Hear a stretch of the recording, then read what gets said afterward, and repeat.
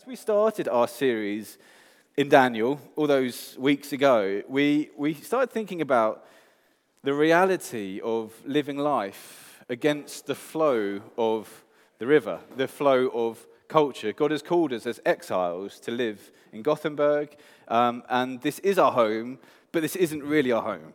And we live with that tension of, this is our home, but it's not really our home. And how do we live with the reality of that, or in the flow of the river, as the river flows down? How do we live in Gothenburg, knowing this is our home, but it's not really our home? How do we swim against the currents of culture? How do we sometimes go with the culture and the climate of the culture? And as we conclude our series today, we meet Daniel standing beside a river. So the river Tigris, and he's standing where we begun our series, by a river, by a powerful river. Most likely where he was standing was about a mile, 1.5 kilometers in width. And it would have been this powerful mass of water, constantly twisting and turning, kind of going fast and then slowing down, ebbing and flowing. And rivers are a theme that many ancient writers pick up, and they use them as a metaphor to express the flow of the rise and fall of nations. That a nation will rise and then fall. As a river goes powerful, then goes quiet. Goes powerful as more water comes in and goes calm. And you can imagine Daniel standing there by the river, by this incredibly powerful, wide river, thinking, questioning. A lifetime, he would have been around the age of 80, something like that. A lifetime of faithful service to God.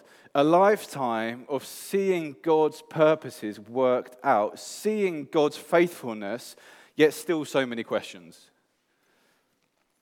Thinking, where was the Tigris going? Where was history going? Where was his nation going? Now, some of his people have headed back to rebuild the temple, to rebuild the walls that we read about in Ezra and Nehemiah of Jerusalem. But what is God doing? How does God really work amongst all this chaos as he's looking out over the river Tigris? And as we've seen, and as he has seen over the weeks, the providence of God at work as nations rise and fall, as kings rise and fall. We've seen God working out his plans, working out his purposes in the river, if you like. And what I want us to do today is to notice how the river flow works out on two levels, how God's plans work out on two levels. One, humanly, the world that we see, and secondly, the world that we don't see. So almost, if you like, the surface of the river, what we see, and everything under the river, the rocks and everything else that affects the current and whatever else that we don't see. If you've got your Bibles, we are going to, as I said, start in chapter 10 of Daniel. I think I'm reading the NIV. And, apologies, but I didn't have time to put a slide together. So you actually have to get your Bibles out. And I can't go, it's going to appear behind me, because it's not. So get your phones out, your Bibles. I had a beer with Fundu the other day, and we said we both really like an actual Bible. And then I went and forgot my actual Bible. So, and you have as well. Terrible. Okay, so chapter 10 of Daniel. In the 3rd year of Cyrus, king of Persia, a revelation was given to Daniel, who was called Belteshazzar. Its message was true, and it concerned a great war. So already at the beginning here, we have a clue into the reality of this message. It's true. He needs to say it's true, because it's so unlikely. He's like, no, this is true. What is happening here? The understanding of the message came to him in a vision. At that time, I, Daniel, mourned for 3 weeks. I ate no choice food, no meat or wine touched my lips, and I used no lotions at all for the skin until the 3 weeks were over.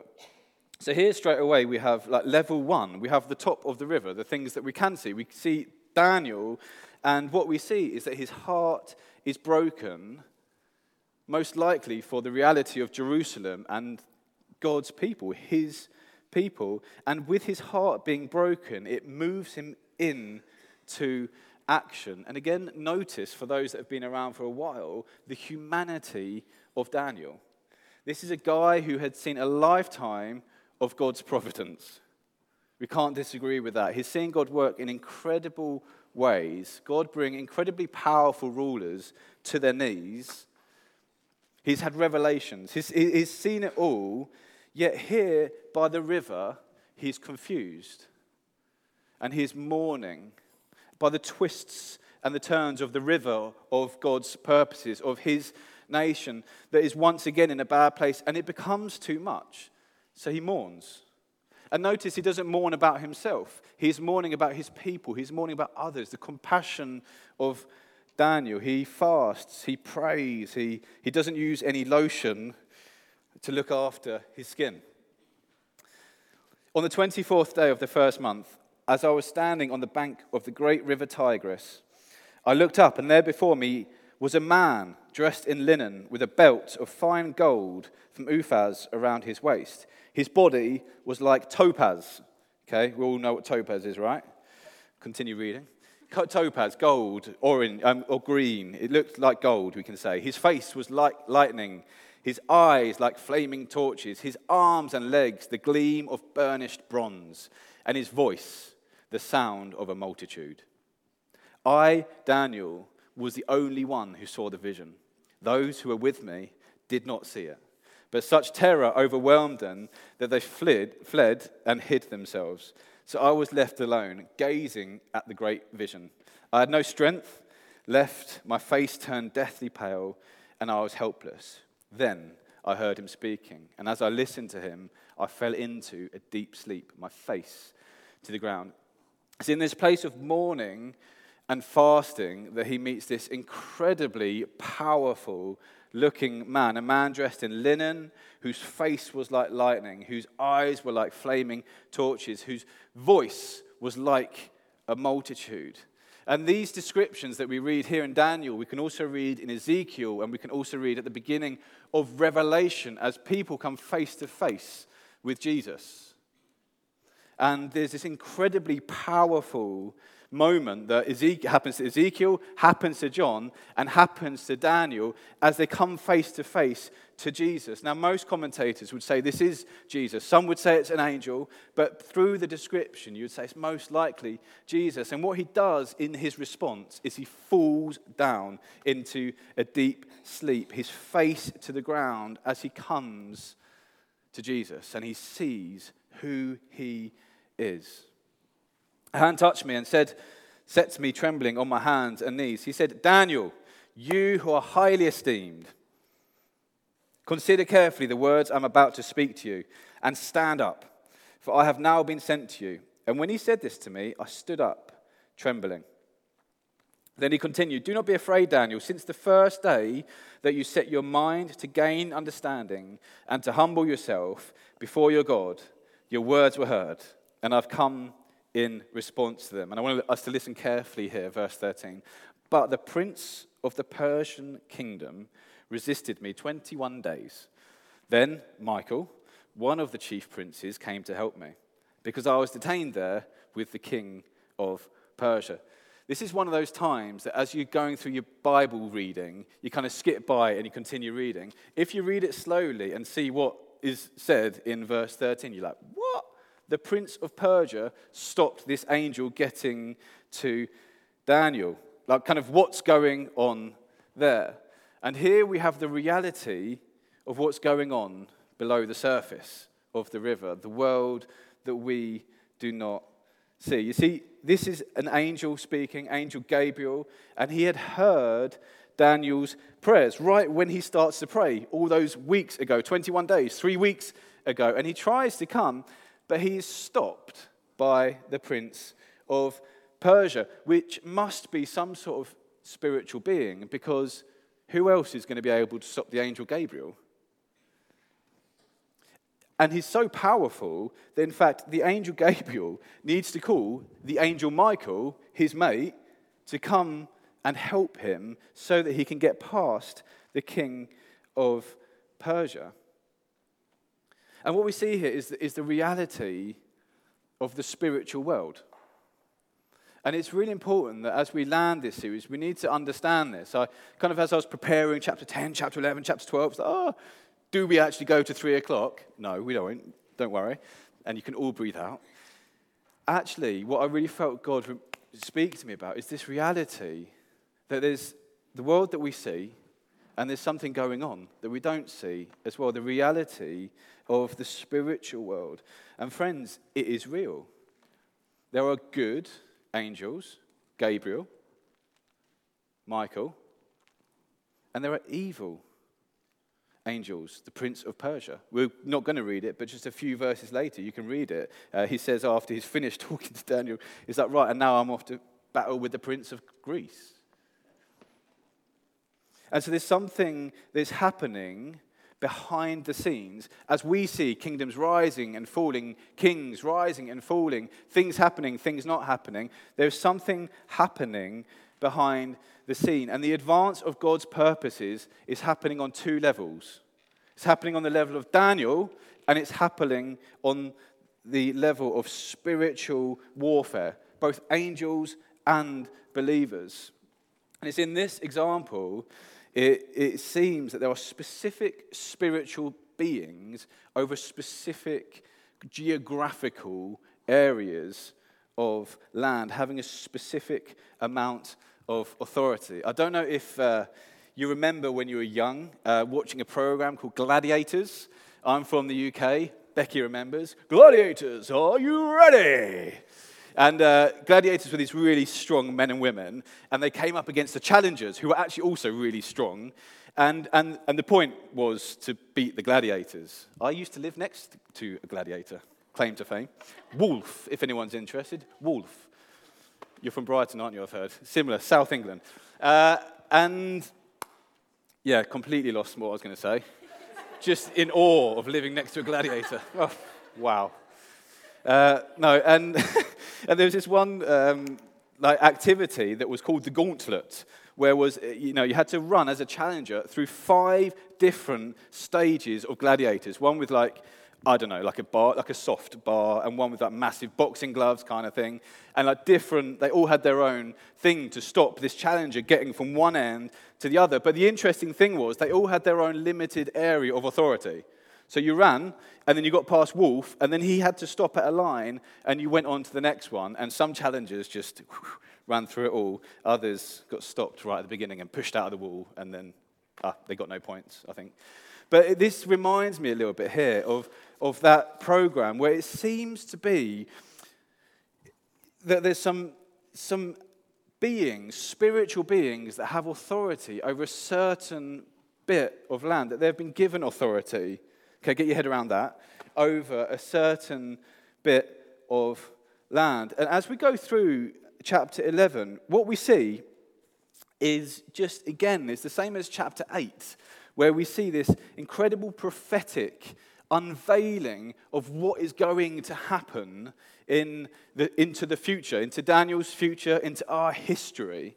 And we see Alexander the Great, and we see these 2 empires coming off the back of Alexander the Great as he dies young. And then we see Antiochus born. And you just read this, chapter 11, and you just see this is incredible. And many people would say Daniel was written after these events because he is so accurate in predicting what has happened. And the historical annals will confirm what Daniel was told by these angels in chapter 11. We trust that Daniel was written before these events and that God reveals what is going to happen to him by angels, because we trust in a God of history and a God who is outside of time and a God who reveals. So as we read, or we're not going to read, but as you look through chapter 11 and you see again these rise and falls, Alexander the Great, then the next Greek empires, Antiochus, and these rise and falls of empires, and eventually we're introduced to a king that is known as the Antichrist, and again, we're not sure, most people would say, commentators would say, he hasn't yet come, and there'll be a great time of persecution ahead at some point. But whatever however we interpret that, what we see is that chapter 11 and the rise and falls of nations is the practical outworking of spiritual realities. We see Alexander the Great, we see empires rise and fall, we see this and that. What we don't see is what is going on behind. And it's interesting, just to notice, and that's all I will say, how the angel starts off with the Prince of Persia. So the Persian Empire was first, and then the Greek Empire comes afterwards. And the angel goes from the Prince of Persia to the Prince of Greece. And so read into that what you want, but it seems like he's going in order. Now, we don't want to get hung up on this. We don't want to become a church that's like looking at kind of under everything and going up to the high places and praying over the city. But it is important to know the reality of the world that we live in. And it's important to recognize it, that we see the surface of the river, but there's also something going on under the river. Paul says in Ephesians 6 that we don't wrestle against flesh and blood. Right? So that person down your street or whatever who's constantly on at you about your belief in God, we don't wrestle against flesh and blood. That's not your enemy. God calls us, Jesus calls us to love our neighbor. But we wrestle against powers and spiritual forces in the heavenly realms. Therefore, Paul says, put on the full armor of God. Knowing our enemy, knowing what we wrestle against, produces what we need to do. It tells us what we need to do. I ran the Gothenburg half marathon 7 years ago, something like that. And for about 2 years afterwards, I was limping, like a really long time. And I'd hurt my hamstring. And so what I was doing was I was stretching my hamstring. Yeah, I assume it's a problem with my hamstring. I stretched my hamstring. I then coughed up the 100 crowns that it cost to go to the physio. Saved up. Incredible price, by the way. If anyone's got anything wrong with their body, go to the physio for 100 crowns. It's amazing. And the guy said, what have you been doing? And I said, well, I've got a problem here. I've been stretching my hamstring. And he said, no, you're stretching the complete wrong place. You need to strengthen your glutes. So I started strengthening my glutes. And within weeks, my problem had significantly improved. As we understand who we are up against, it will help us to effectively respond. If we think we're up against our neighbor, then we're going to respond in a really negative way to our neighbor. Jesus calls us to love our neighbor. But if we understand there's something behind, there's spiritual realities. Our wrestle is not against flesh and blood. It doesn't say it's not only against flesh and blood, it's also against, he says it's not against flesh and blood, but it's against the spiritual forces, it's against the powers. And as we understand that, it helps us know how we can effectively respond. We start working the right muscles. And I want to just briefly pull out 3 things from these chapters on how we can effectively respond. And the first one is to have the right view of Jesus. And we did it so well. I just want to, Albin's song choice today just lifted our eyes to Jesus, right? And isn't it amazing? Like, as we look to Jesus, as we have the right view of Jesus, doesn't everything else just kind of pale? You kind of forget. And I think, well done, Albin. Just want to honor you. You did such a good choice in choosing the songs. And we need to, friends, have the right view, not just on a Sunday morning time of worship, but we need to have the right view of Jesus. Philippians 2, Paul says this, God exalted him to the highest place and gave him the name that is above every name, that at the name of Jesus every knee should bow. In heaven, spiritual realities, on earth, on the surface, under the surface, and under the earth. Daniel, as he meets Jesus, most likely Jesus in this vision, is overawed as Jesus is revealed to him. And friends, we must be overawed by who Jesus is. We must see him for who he is. He's high and exalted. He has won. We spoke about this in a few weeks ago. Daniel 7 perhaps, about God's judgment. And we said, Jesus is our friend, but he is not our mate. If you get the difference. We must be in awe of Jesus. The voice that sounds like a multitude, eyes as flames. This is a powerful, powerful picture of who Jesus is. And his name is above every name. The Prince of Persia, the Prince of Greece, any other name. His name is higher. His name is higher. That is Jesus. And friends, as we live life, we must have the right view of who Jesus is. We must not box Jesus into like a small Jesus, fit in our pocket. He can do everything. He is high above. He has been given all authority by the Father. And we learnt about this actually, didn't we? Al spoke about this. As he's received authority, he says to us, go in my authority. You now have received authority because I've received authority. Go and make disciples. So let's understand who Jesus is. Let's get the right view.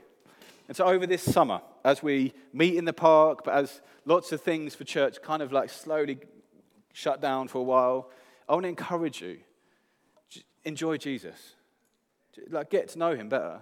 It's very tempting, isn't it, to read sort of like I don't know, books on sort of like topics and things like that. Great, that's good. But as long as that head knowledge becomes heart knowledge, look to Jesus. Get a book about who Jesus is. He is wonderful, and he is in all authority.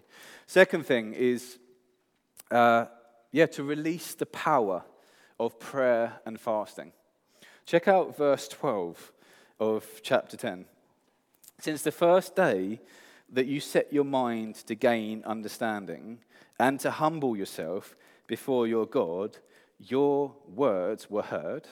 Okay, so Daniel's prayer was heard, and I have come in response to them. I wonder if you're struggling with your prayer life at the moment. Let that verse do something in your soul. I have come in response to them. Daniel prays and heaven moves. That is prayer. I have come because of your words. If you need any encouragement at all to pray, you can listen to Alex preach, which was brilliant last week on prayer, or you can just read verse 13. Daniel prays, and as a result, angel Gabriel arrives. And Ephesians 6 as well, in the context of having a battle in the heavenly places, not wrestling against flesh and blood. It's one of the things Paul says, put on the armor of God. And then he says, pray in the Spirit. So prayer is such a valuable and important weapon that we have in the battle as we live for Jesus. And so understand that prayer is powerful. Sometimes, I'm just going to confess, I can find prayer a little bit boring. I can find it a little bit dry. I can fall asleep. Don't tell Nina. But actually, when we look at this, we've got to get a new perspective of the power of prayer. And as we come into the new season after summer, we're really going to focus on prayer. It's fascinating looking at the early church and the early apostles, the early church leaders, and this church is growing and growing, and they're kind of too busy. And you're like, okay, well, what do? Do they work even harder? Do they stay up later? Go kind of, get up earlier? What do they do? Well, actually what they do is they gather some other people to serve the tables so that they can pray. They don't start doing more. They delegate and respond, but they pray. I think it's fascinating, isn't it? How often when we get busy do we start like just getting busy and doing things? Actually, the apostles' mind was very different. The leaders of the church, they were like, no, we're super busy. We need someone to do that, but we're going to pray. They understood the importance of prayer. And church, we really need to understand the importance of prayer. If we want to see things open, we want to see things change, if we want to see doors that are shut open, if we want to see more legs healed, ankles healed, amazing testimony, we've got to understand the power of prayer. We've got to step out and go for it. Why not? And also, not just prayer, but fasting. And so this is something that we really don't talk much about. Fasting. But here we've got Daniel. He doesn't drink wine, doesn't eat meat, and stops moisturizing. I've done one of those three. Got to get meat and wine, and then I'm fine. But actually, we've got to understand the reality of fasting, and that there's power in it. Daniel is serious about what he sees. He mourns because of the realities, and that moves him into action, prayer, and fasting. He earnestly comes to God, and he's willing to give up things, meat, wine, lotion, so that he can say to God and demonstrate, this is my heart for my people. God, move. This is moving me. Will you move? And Nina and I have fasted intermittently just before COVID, and we were doing it once a week. And it was actually quite amazing, just to share a bit of testimony, to see the things that were happening in our lives, but also in the lives of the church. There's a clear link between our prayer and fasting days and seeing God move. It's fascinating. And we haven't for a while. In fact, I've thought about it, and I've been like, oh, but it's steak tomorrow. I'm not going to fast tomorrow. And actually, like, that's completely true. But, like, it's what are we more bothered by?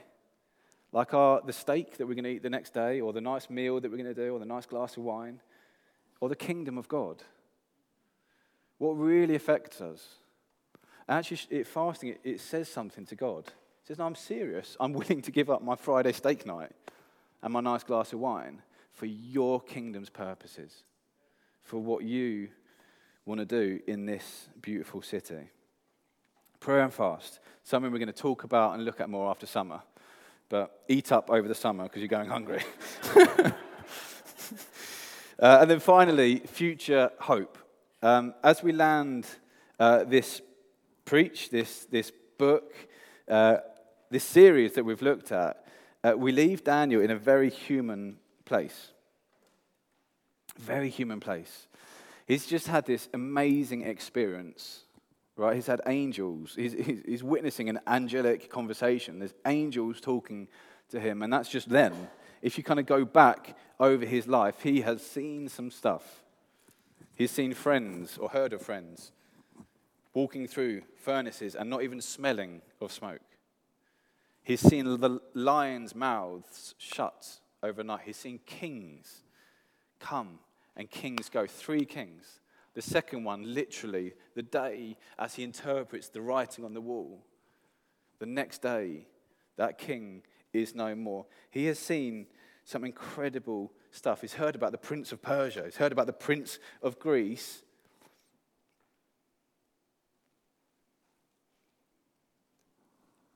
Yet he still writes in verse 8, I did not understand. There were still things for him that were just too much.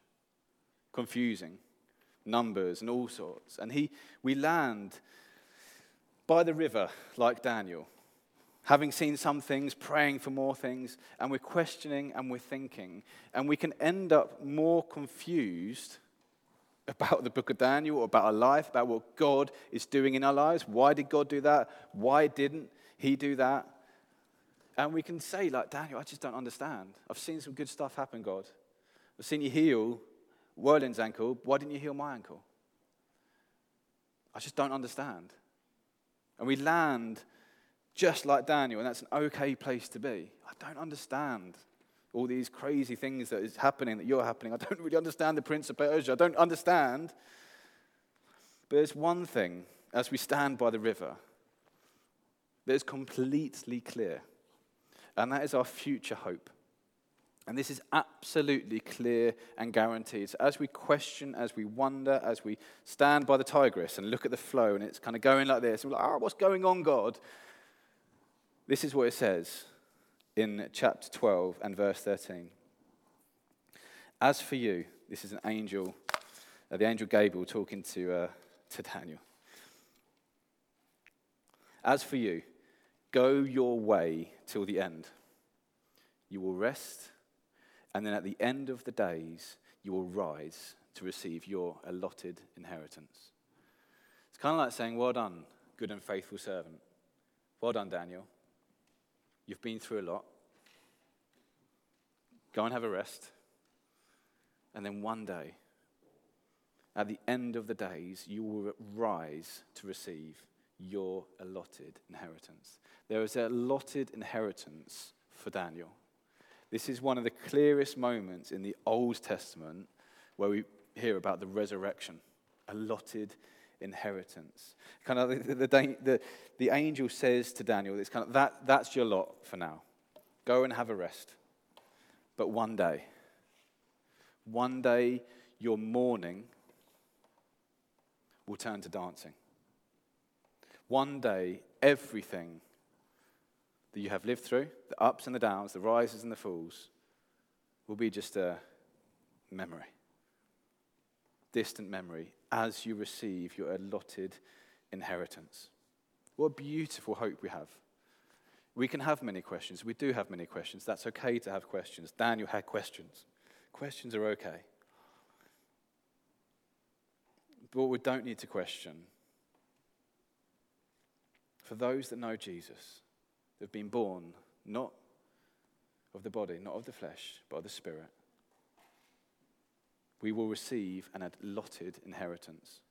And it's beautiful. So as we finish this book, we land with the question that we started with. As exiles, how do we swim against the current? How do we swim against the current? And we've seen many, many great answers. We really have. If you've not completed the series, then go back. It's all online. It's all on our website. But the final words I want to say give the most encouragement into that question. How do we swim against the current? One day we will stand in our allotted place. And that gives us incredible hope that when the current is hard, when even there's some wood and stone coming down in the river and it really hits us and it really hurts us, we fix our eyes on something that is secure, that has been won by, through Jesus, which is that our inheritance is secured. We will stand in our allotted place. Our mourning will turn into dancing. So much for us to take away from this story. I want to encourage you, read Daniel again. Now we've kind of ticked it off, completed. Let's not move on from the book of Daniel. It is such a good book. It is so helpful. Why don't at some point over the summer you just get some time, and it takes about half an hour to read through the book. So just do that and enjoy it. It's an absolutely amazing story. So much to take. But if there is one thing, one day he, Daniel, and we shall stand in our allotted place. We will stand next to Daniel, and we will see Jesus as Daniel saw him by the river. We will, like Daniel, fall down, and we will worship. And we have an incredible privilege that we get to do that. We get this glimpse of heaven, of our future allotted place right now as we stand, as we fix our eyes upon Jesus, as we look to him, as we worship him, as we fall down on our face as we worship. And so I want to invite Albin up in the band. I want to encourage us to stand, and we are going to worship. I finished a little bit early today, and the reason for that is we're just going to have a time of worship. It's such a good time of worship before Fika, and we're just going to start where we left off, looking at Jesus, the King, getting the right perspective of who Jesus